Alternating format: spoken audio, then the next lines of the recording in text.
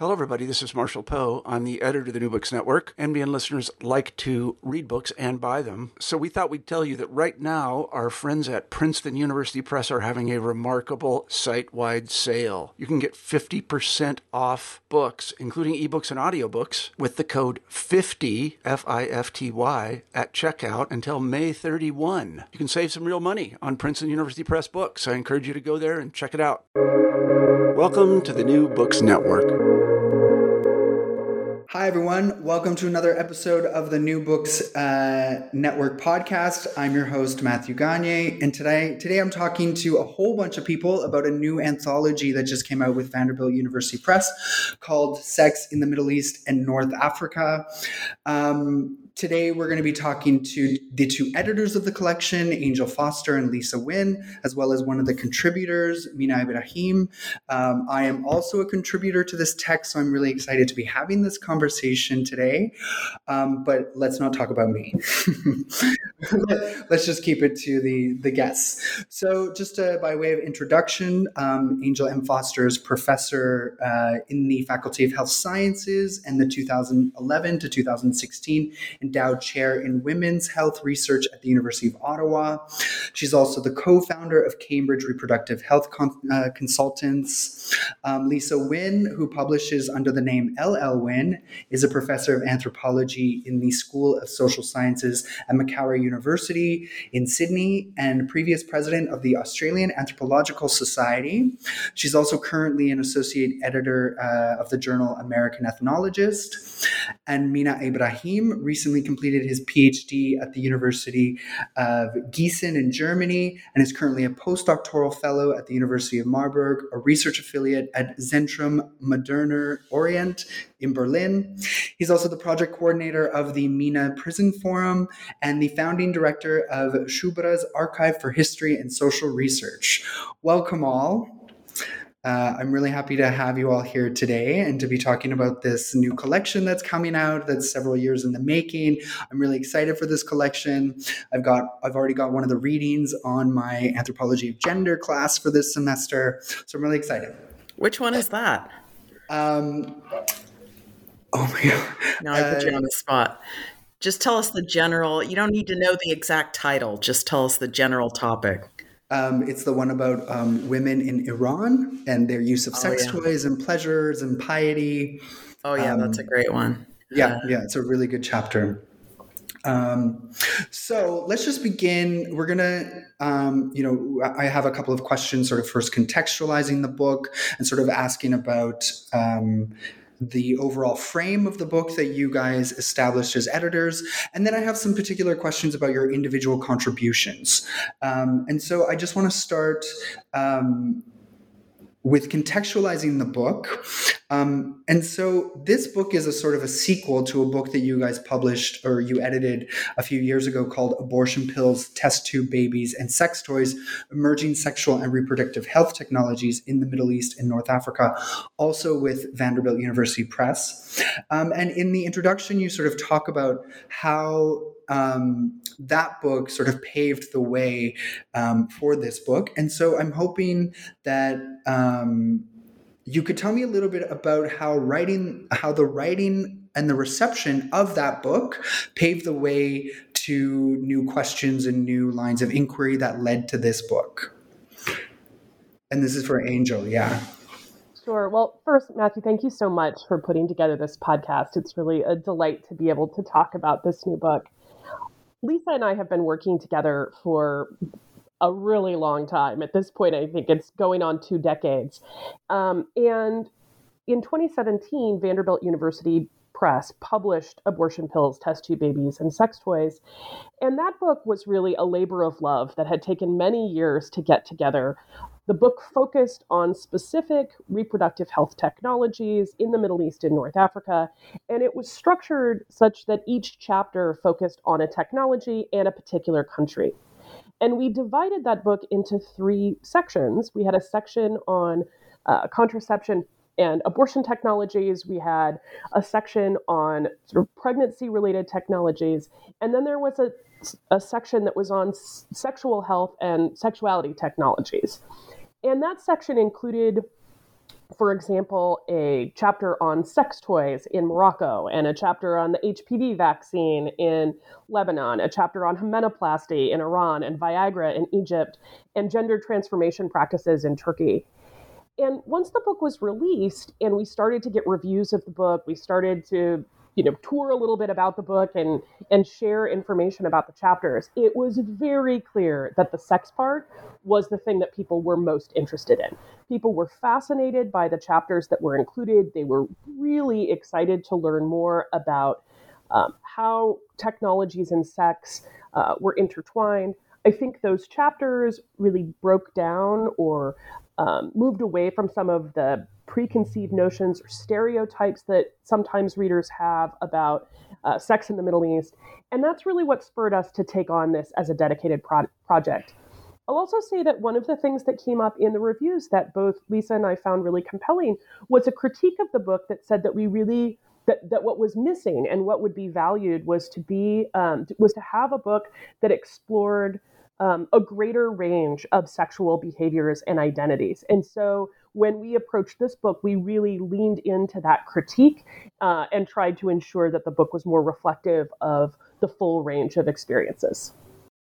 Let's turn toward then that topic of sex, because this is something that is, part of my research agenda. And I know that Lisa's published, she has a monograph from 2018 that sort of also talks about this. And you guys are talking about it in the introduction, which is thinking anthropologically about how to study sex, right? And how to contextualize, how to study it, but also how to contextualize it in a region like the Middle East and North Africa.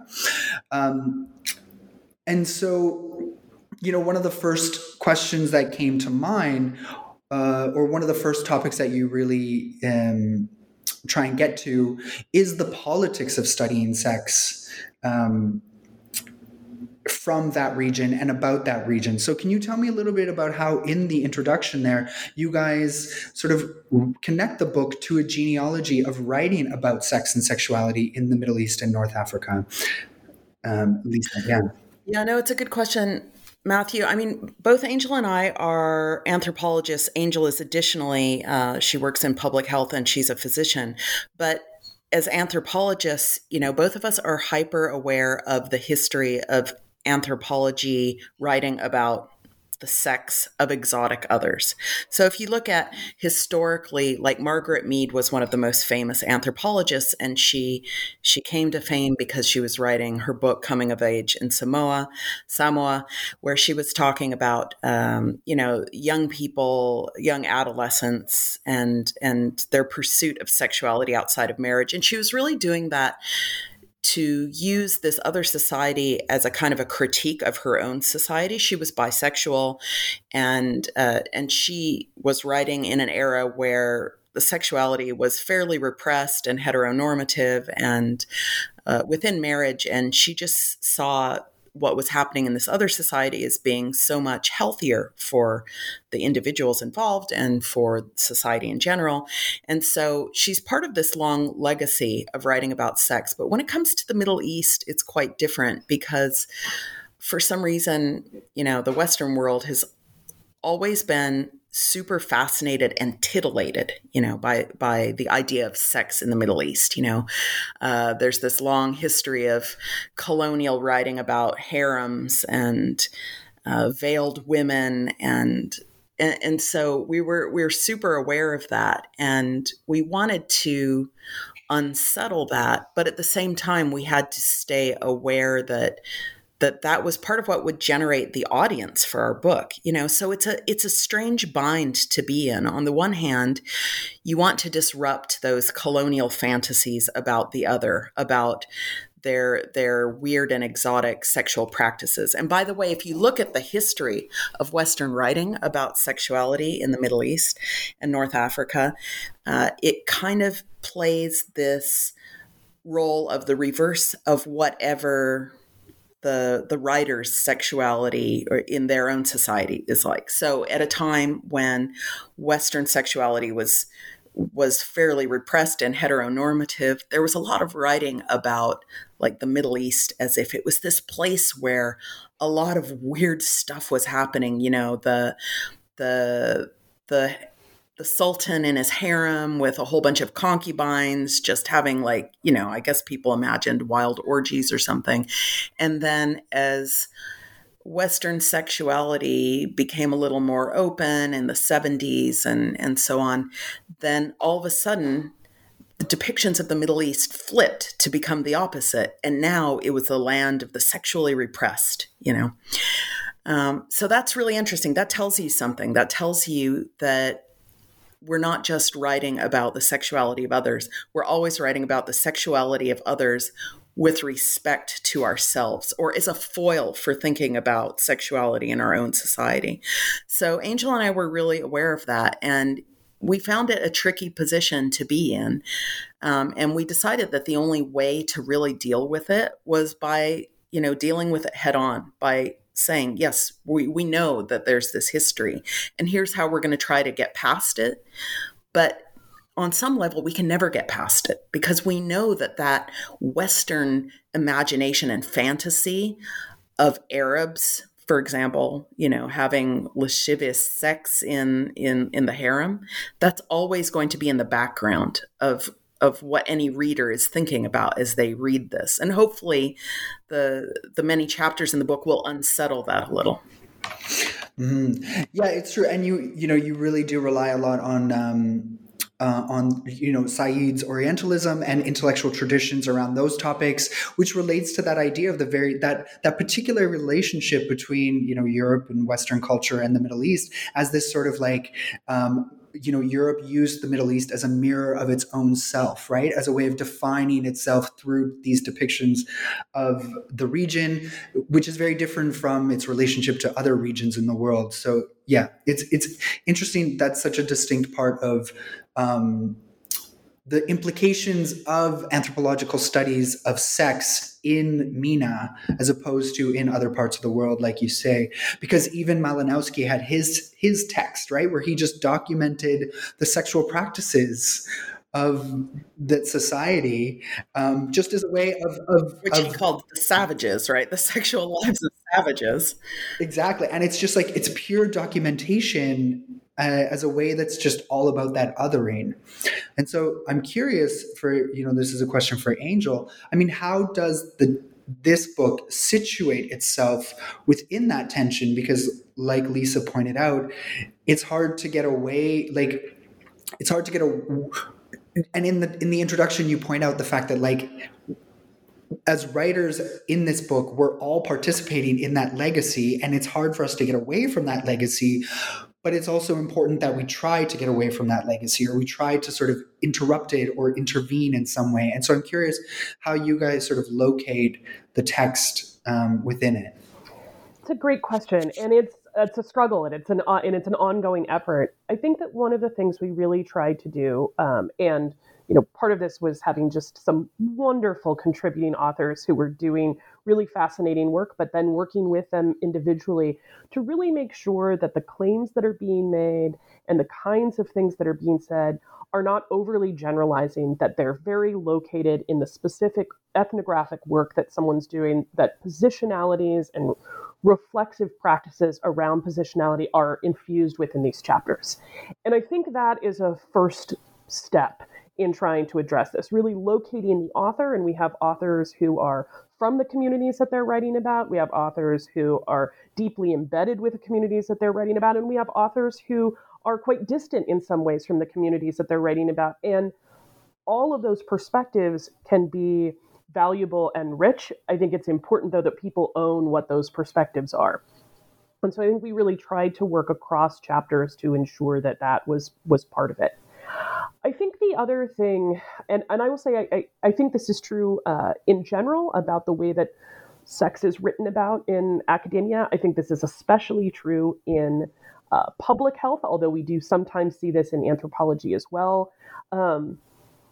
We don't talk about the pleasure and the fun and that kind of element of sex, the positive elements of sex. So often the focus in academia is either very dry and in a very public health kind of domain, or it's about the horrors of sex or the risks of sex or the dangers, or it's contextualized around violence. And I think one of the things that we really try to bring forward in this volume is some of the things that are fun and pleasurable and that we see as being very human, cross-cultural, not unique necessarily to the MENA region, but not something that is often the focus of discussions of sex and sexuality within the region. So that was another, I think, aim for us. Yeah, and I'll just add, I remember one of the early reviewers of the text saying, well, this is all good, but what about sexual violence? And we felt like, yes, I mean, that's a reality of people's sexual lives around the world, but it's also a big part of the stereotypes that many people have of the region, and we just didn't want to go there. And like Angel said, we wanted to write about sex as pleasure, sex as joy. So there are some hard stories in there. It's not all like happiness and joy and fun and pleasure. I mean, there's also stigma and shame and, but we really wanted to try to find that balance and look at people, actually enjoying sex and enjoying their lives and other people and their bodies. Mm-hmm. So now the book itself is divided into 3 sections that very humorously, I think, mirror, and you guys point this out, this isn't my observation, but sort of mirror contemporary social media relationship categories, right? Can you describe the narrative sections and the sort of idea behind the story you're trying to tell through the sort of sections of them? Sure. So we divide the book into 3 sections: single and dating, engaged and married, and it's complicated.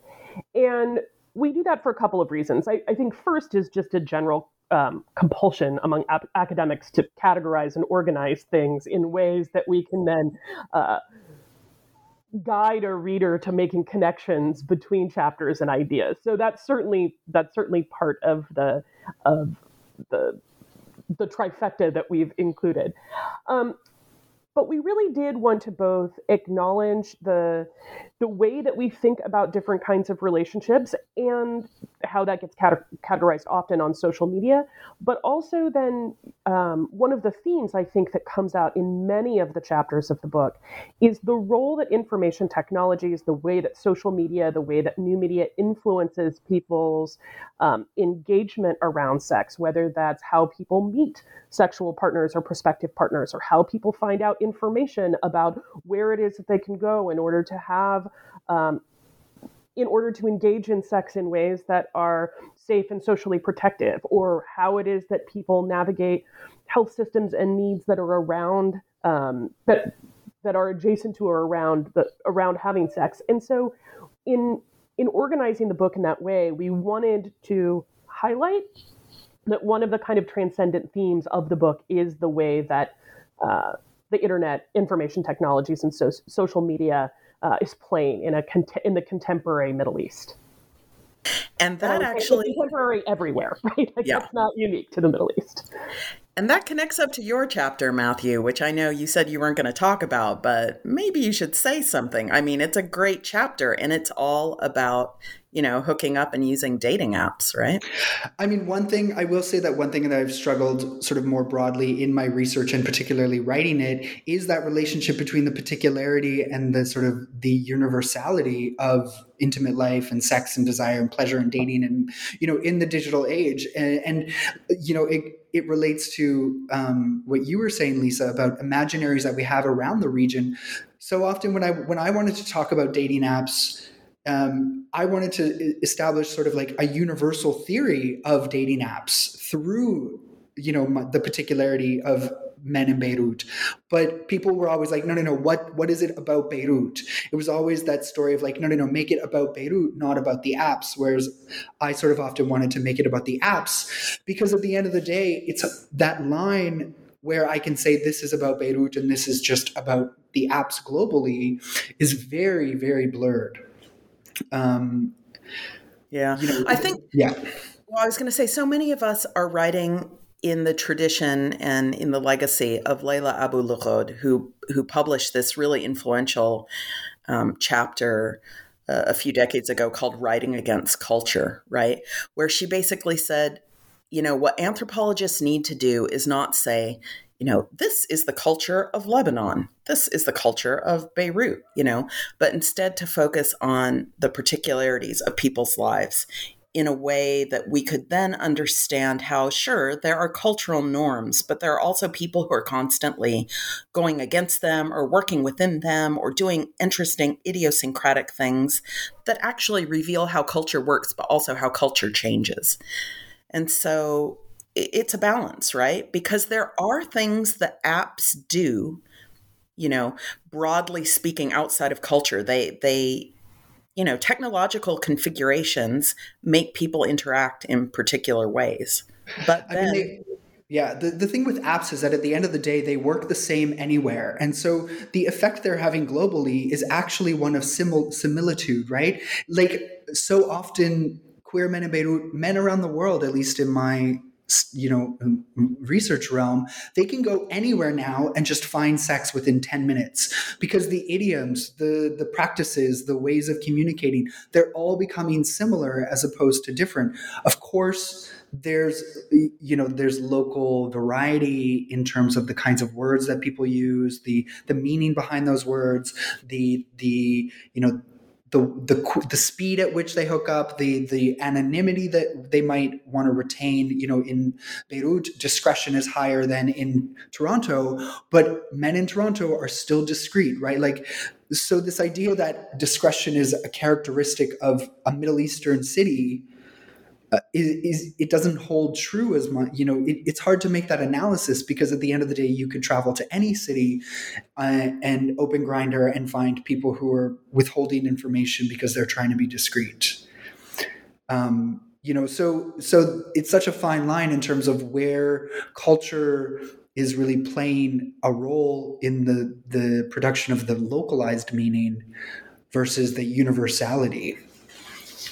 And this goes into that category. For me, the way I think about it is how, at least when it comes to talking about queerness and the digital age, how that category of the Middle East or of the Lebanese queer man gets produced against assumptions about the violence and problems of being queer in Lebanon, because those are undeniable.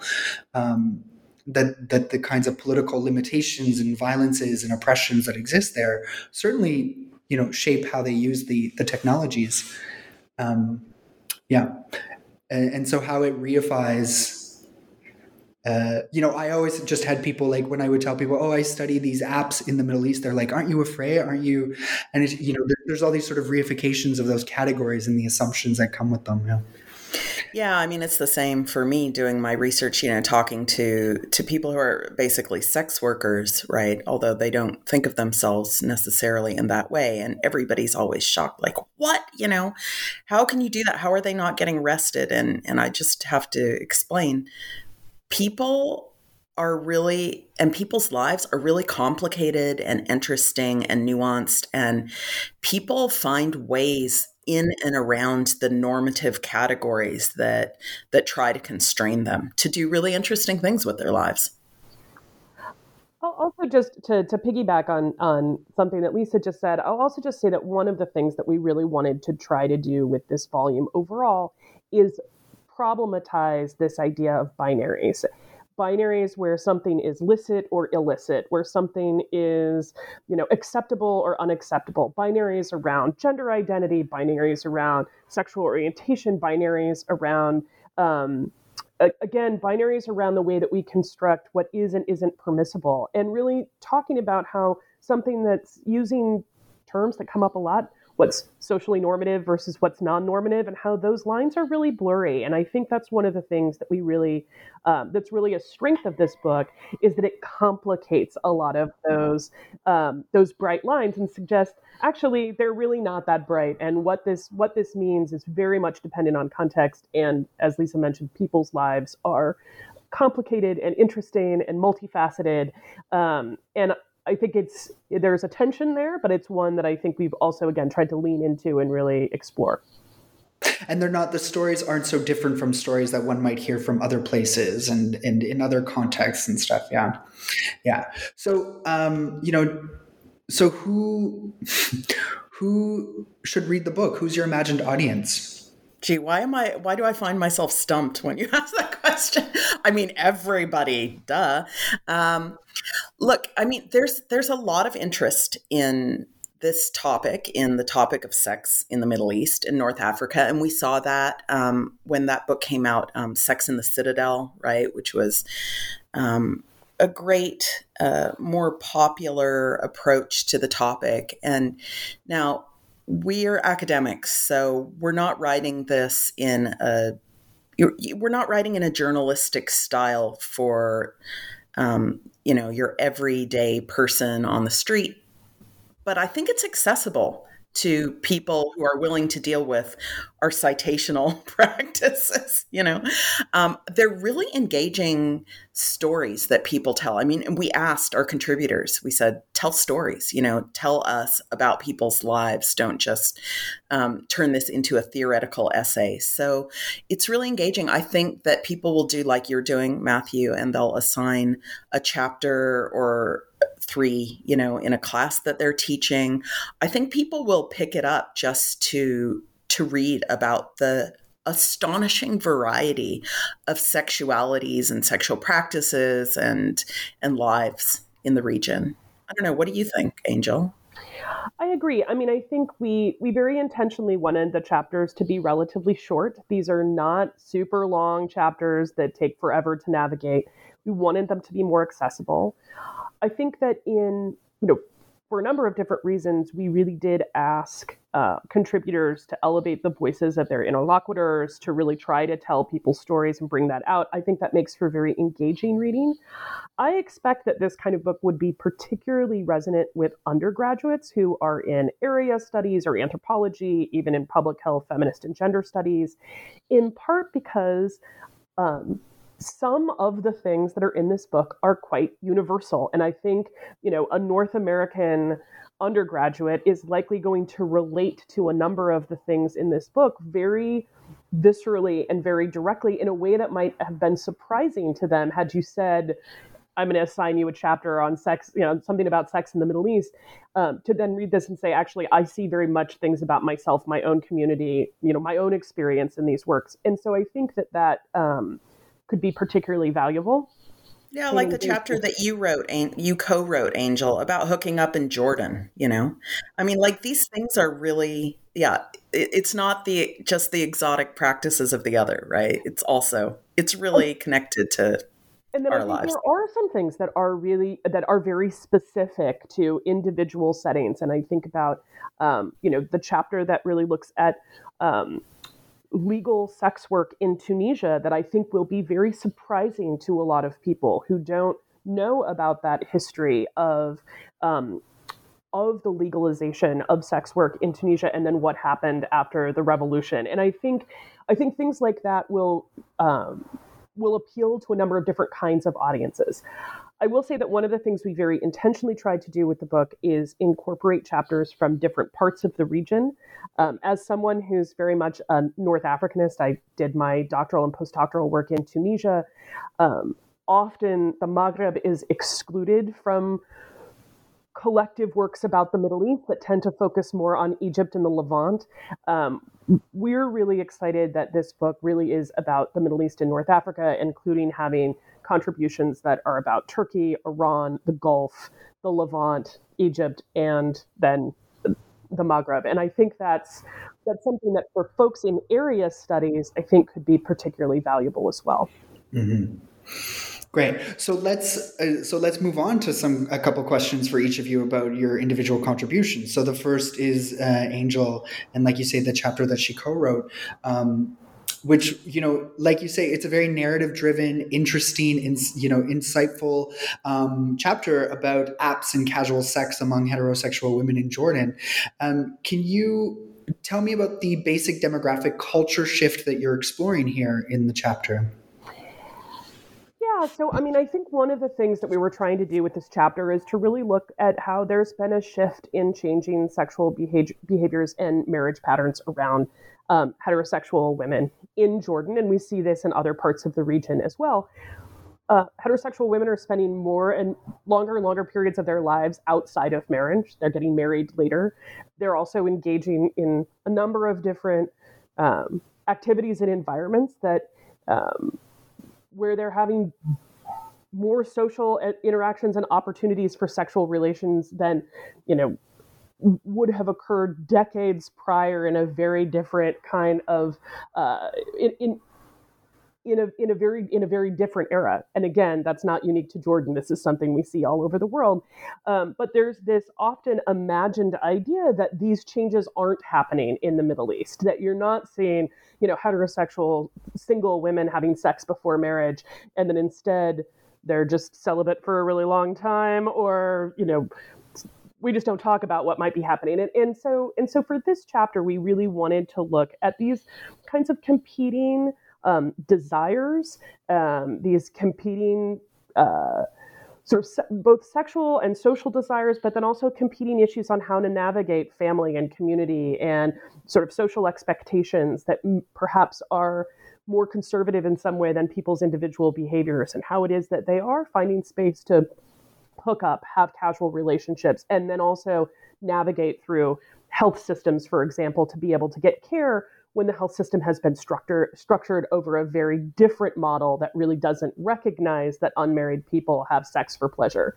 And so I think that chapter is probably one of the more public healthy chapters in the book, although it's very qualitative in its orientation. But I do think that is a chapter that's really trying to ask readers to recognize that the same kinds of shifts that we've seen in sexual behaviors in many other places of the world, including North America, are also occurring in the Middle East in very similar constructions. And technology plays an important role in that, both in how it is that people meet and how it is people navigate whatever systems they need access to. Yeah. So can you just, for the sake of entertainment, can you give us some of those details that you talk about in the chapter, particularly around, you talk a little bit about how it's shifted the interactions, the way these women interact with men, or the kinds of new opportunities that women have created through these technologies? Yeah, so I'll start with the opportunities part, which is this can allow people various kinds of dating apps and social media platforms can allow people to meet others who are like-minded, who are interested in pursuing a more casual or at least outside of marriage sexual relationship, and do that within some sort of some ways that are protected, and figuring out that this is someone who might be imagined, being able to figure out how to meet someone in ways that could be comfortable, that allow people to interact and try somebody on for size without feeling like there could be a lot of exposure in one's larger social environment. I think the other thing, though, that we really documented here is that some of the things that women in Jordan were sharing with us about their experiences engaging on social media are the same things we've heard in other places. We have a whole section on the unsolicited dick picture and what it means when, people are engaging in these spaces and then suddenly getting pictures of genitalia that was surprising, unwelcome, upsetting, and trying to figure out what that means and how to navigate that. So on the one hand, these apps and this technology provides this sense of safety in being able, and protectiveness of being able to pursue these kind of more casual sexual relationships. And on the other, there's these exposures to things that are quite unsettling, and figuring out how to navigate that. I think one of the things that we heard, which again, without wanting to, all the things I said before, without wanting to make things too universal, but one of the things that I think we heard in this is that often people think they're the only person who's experiencing this. So when we're talking to women in Jordan and they're talking about the dick pic scenario, it's often someone who's feeling like, what did I do to bring this on? Because it must be about me. It must be a signal that I'm sending, and what do I need to do to deal with that? As opposed to saying, actually, this is something that's a much broader phenomenon, and it's about how people all over the world, and in this case, women in particular, and heterosexual cis women in particular, are navigating this sort of use of social media and the internet. And so those are some of the things that kind of come out in this chapter. I do think this one might be one that undergrads in North America would potentially resonate with them a little bit. Yeah, dick pic is cultural universal. There's something I never thought I'd say, you know. That's what I have a chapter, or not a section of a chapter about the dick pic, but from a queer male perspective, it takes on a different kind of meaning. Absolutely, right? I think that's also really important to recognize. We're very specific about the population that we're talking about in terms of their reaction to this. Yeah.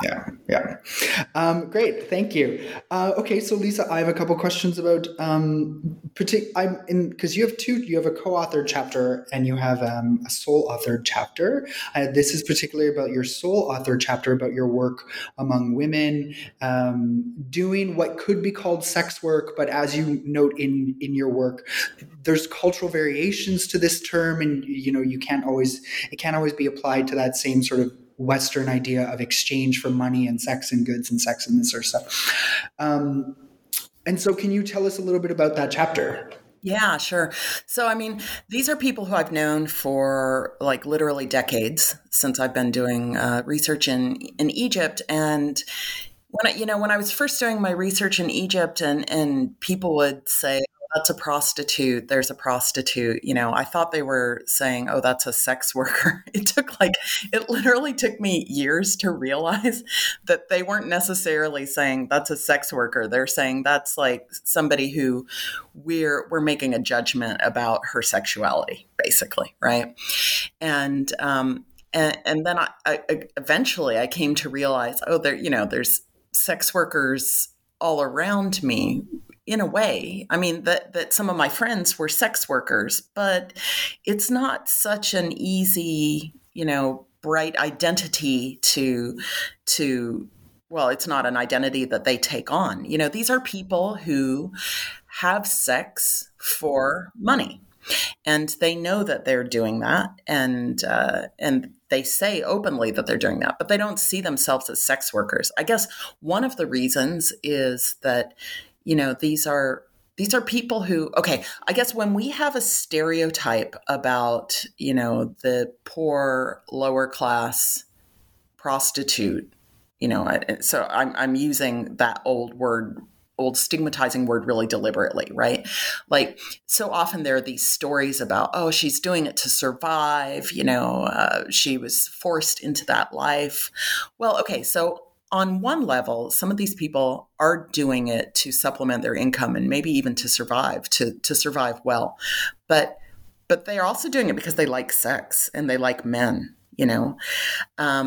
and I found that really interesting. These are people who really warmly, humorously embrace their sexuality in different ways. And, I focus the chapter around a couple of women who are, who know each other. And one of them is, she loves sex and she'll have sex with a lot of men to support herself and her daughters.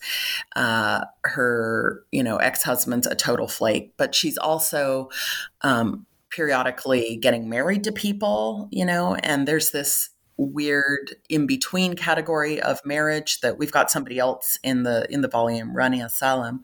She also writes about that. I call it, paramarital formations, where you're sort of married, sort of not. You're married, but it's not officially registered. People move in and out of this category of marriage really easily. So she's always getting married to people in part because it provides a kind of a cover for the sex work she's doing. It prevents her from being arrested.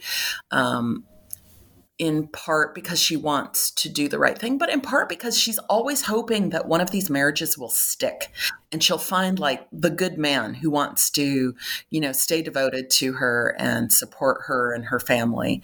And then, that falls apart eventually. So it's just this really interesting ambiguity. Is she a sex worker? Does she want to be married? She wants all of that. And then there's another person who really just doesn't, she won't have sex for money. She'll have sex because she loves somebody or because she wants the pleasure, but then sometimes she kind of has to have sex because she's financially desperate. So I just explore all of those nuances in these people who are really fun and engaging. And God, I mean, they're a hoot to listen to. They own their sexuality in ways that are just really fun and lovely and joyful. Mm-hmm. Yeah. And another element of that came to my head was, and maybe this is my brain sort of bleeding in with your 2018 book, Love, Sex, Desire in Modern Egypt. But you also talk about how money and that exchange is also part of legitimizing relationships, right? And how, as opposed to something like the West, where Vivian Zelizer, whose work is influential in talking about how money and intimacy sort of were separate. And the minute money comes in, that sort of has an effect of delegitimizing intimacy. Whereas in Egypt, you make a case across your work to look at how that exchange is part of the legitimizing of that relationship. Can you say a little bit about that? Yeah, well, Zelizer she's basically saying we have this ideology that money and love don't go together, right? We've got like money can't buy me love. And we've got all of these cultural sayings that say that they're separate. But Zelizer actually, she looks at the legal histories in the United States, and she says, actually, even though this is the ideology, the reality is that these are closely intertwined. Whereas what I find interesting in Egypt is that people will readily accept that these things go together, that's a way that you show love for your partner is you buy them stuff, you support them. And people aren't afraid to own that. And so there's, it happened over and over again that I would meet people who would say, oh yeah, he, in a heterosexual pairing, oh, he doesn't support her, or he doesn't pay for this, he doesn't pay for that, therefore he doesn't really love her. It was seen as proof that he didn't really love her. And I guess one of the things I love, this isn't from our current edited volume, but from my previous book, since you mentioned it, is, a story about like a couple who, that's what everybody said, like, he doesn't really love her, he doesn't get jealous, he's not paying for this or that. She was a really independent woman who was pursuing a degree in law.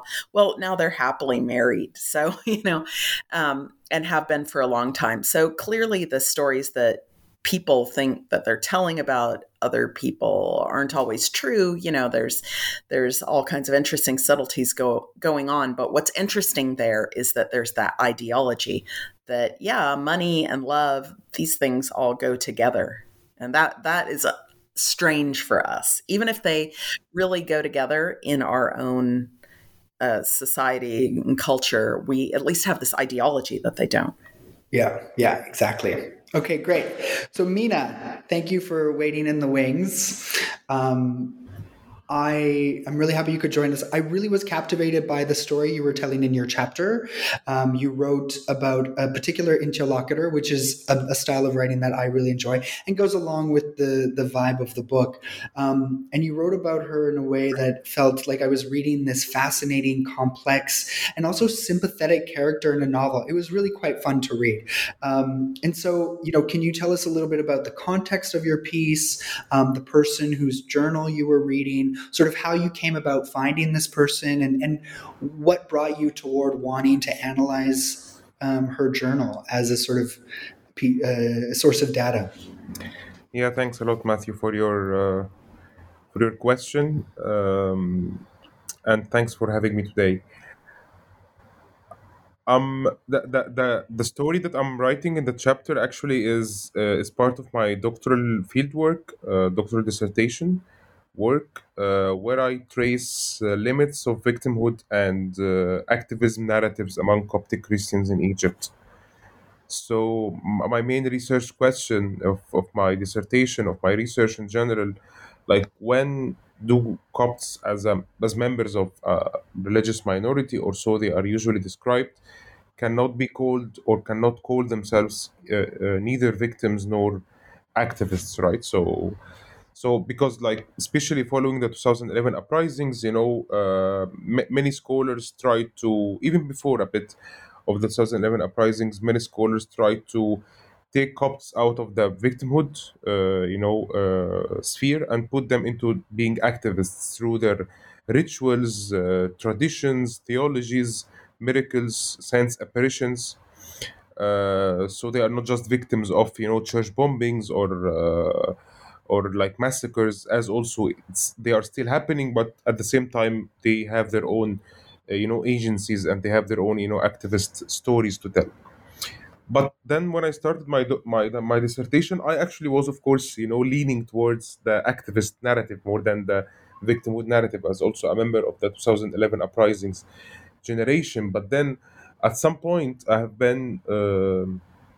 have encountered a lot of incidents and stories where the like the equation includes another concept, actually, which I call in my work the misfits. So the misfits of the activism and of the victim, people who like are members of the community. They are sometimes they are good believers, sometimes they are actually witnessing miracles, sometimes they are witnessing sense apparitions, sometimes they join streets protests to like challenge their marginalization in the country.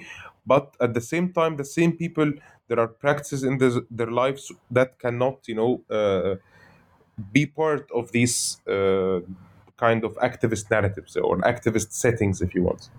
So like the girl I'm talking about in the chapter, uh, she's like I mean her childhood and her like upbringing is similar to many Coptic Christians, but then her life took different routes because of economic reasons, because also of romantic reasons, because of her heart was broken as well due to a failed romantic relationship.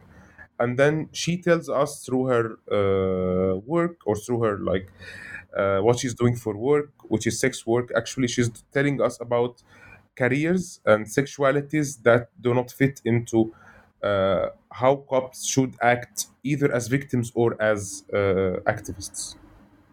Yeah.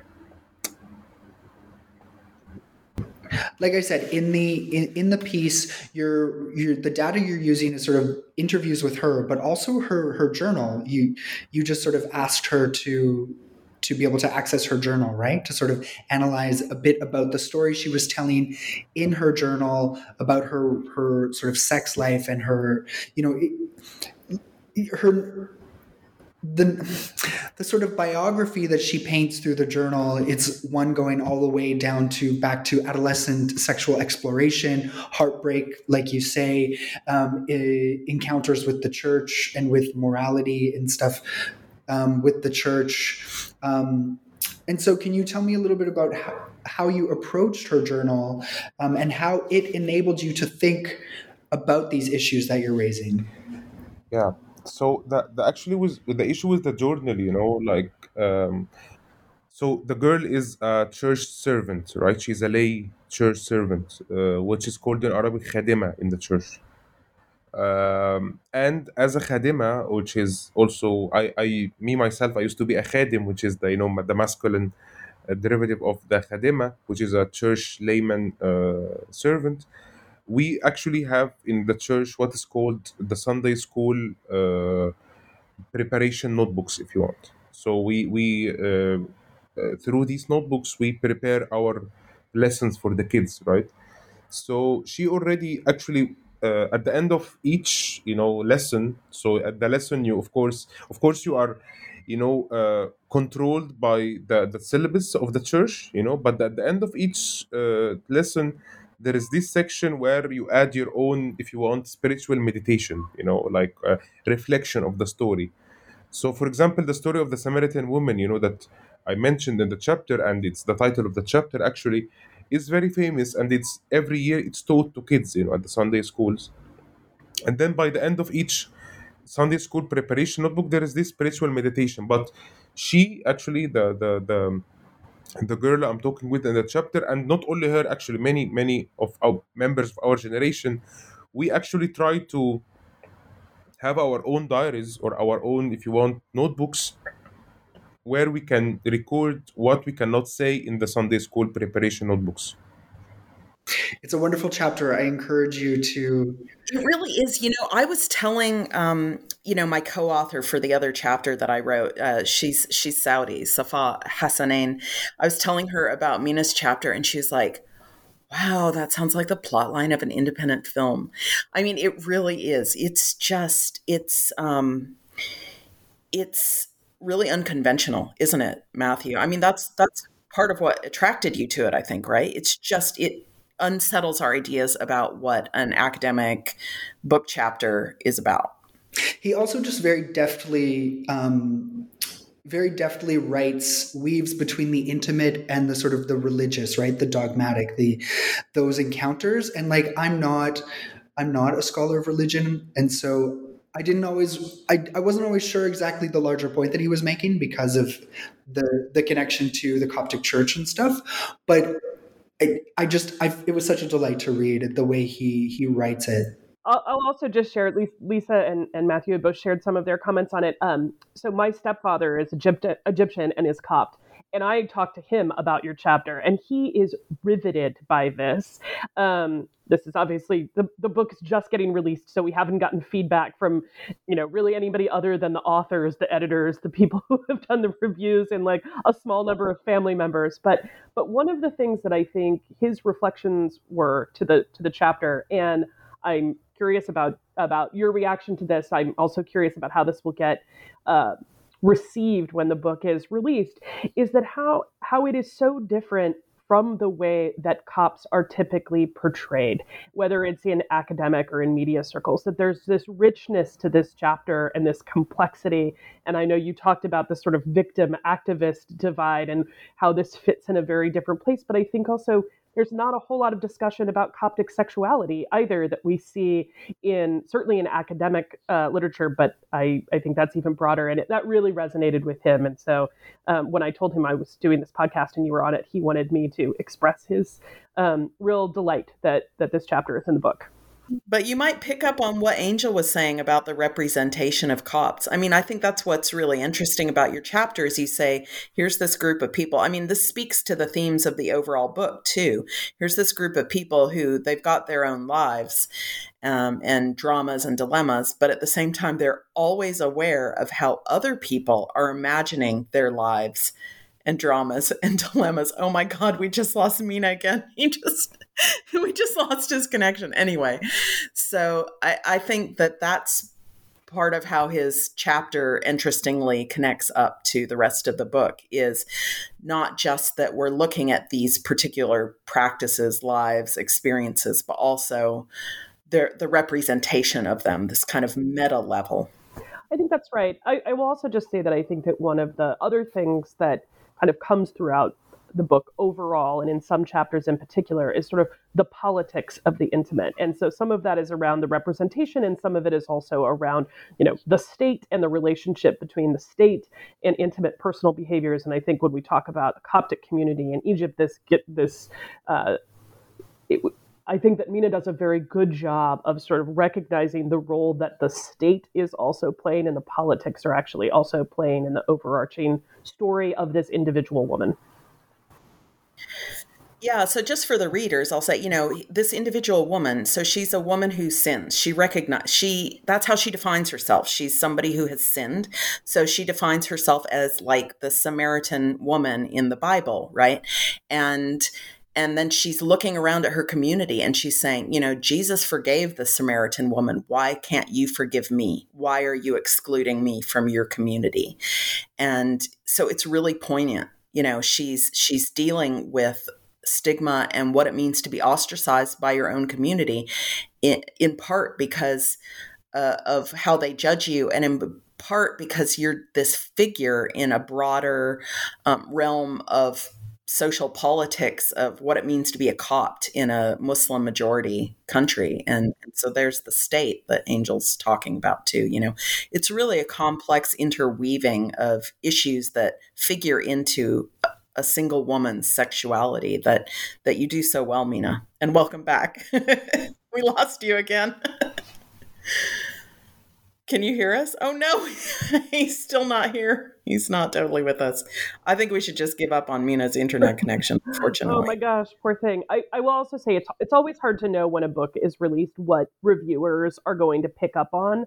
But I suspect strongly that Mina's chapter is going to be one of the things that that when the book gets reviewed, people are going to focus on, both because of the overarching content, but again, I think it is just such a different way of engaging with an interlocutor, and the kind of data that he using someone else's journal as this way of bringing forth a story is not something we see very often. So I think there's actually a really fascinating kind of methodologic contribution as well.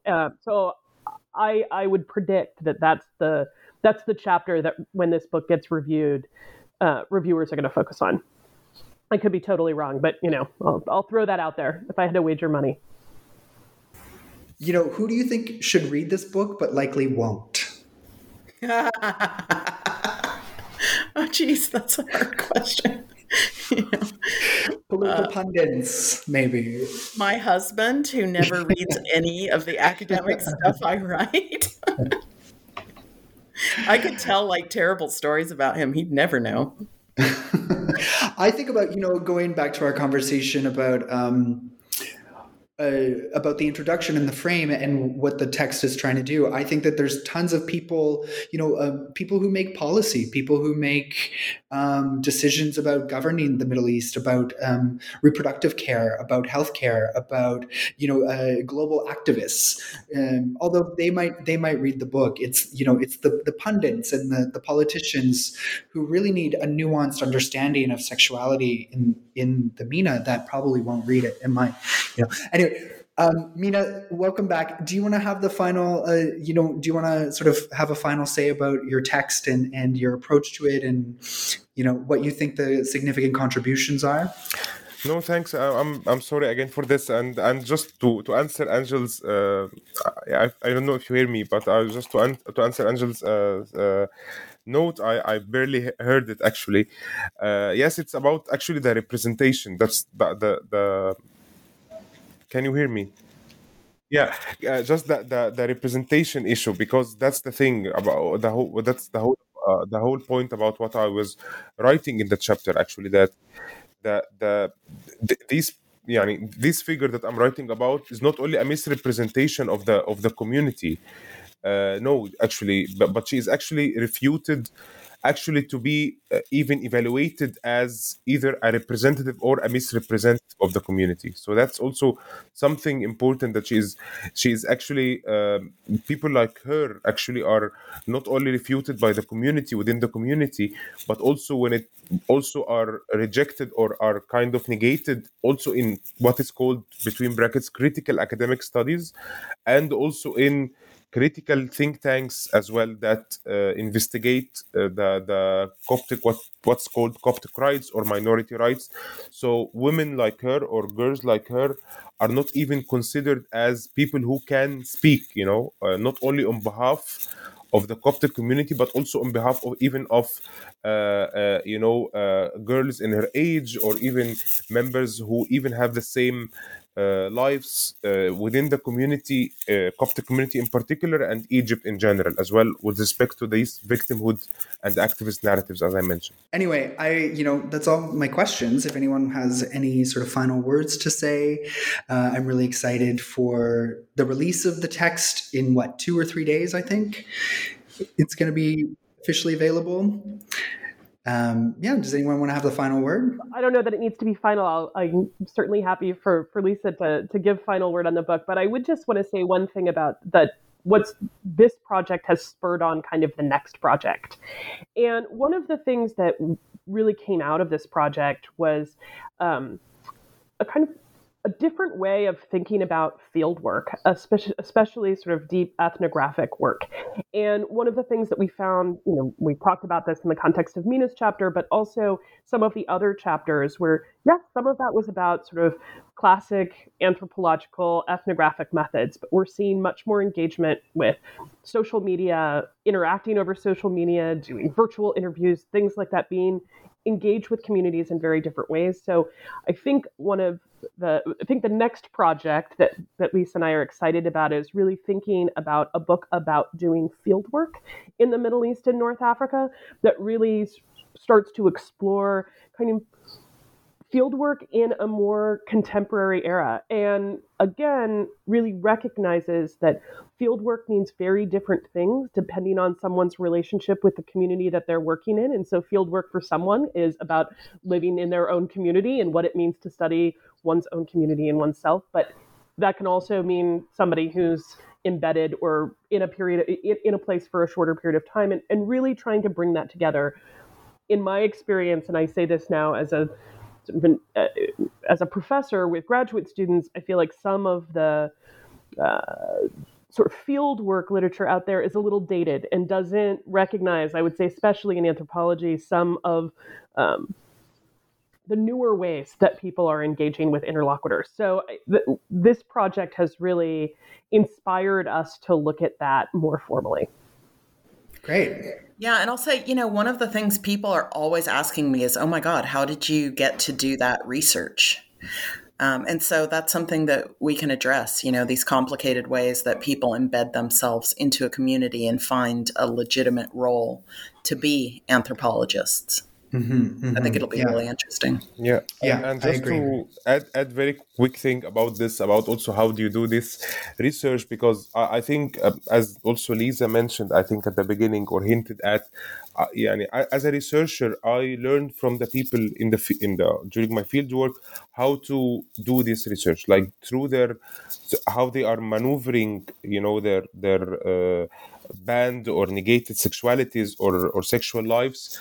I actually learned from them how to do it, how to do the research, how to write about it. So it's very interesting that really developing these ethnographic, if you want, tactics, from the people, and actually that even can these tactics actually should expand even the ethical considerations or limited ethical considerations that we are faced with in our Western universities. So really, I learned a lot from my interlocutors about their tactics and how to apply them actually while writing and while doing my research. Wonderful. Well, thanks everyone for conversing with me today. Thank you so much for having us, Matthew. Thanks, Matthew.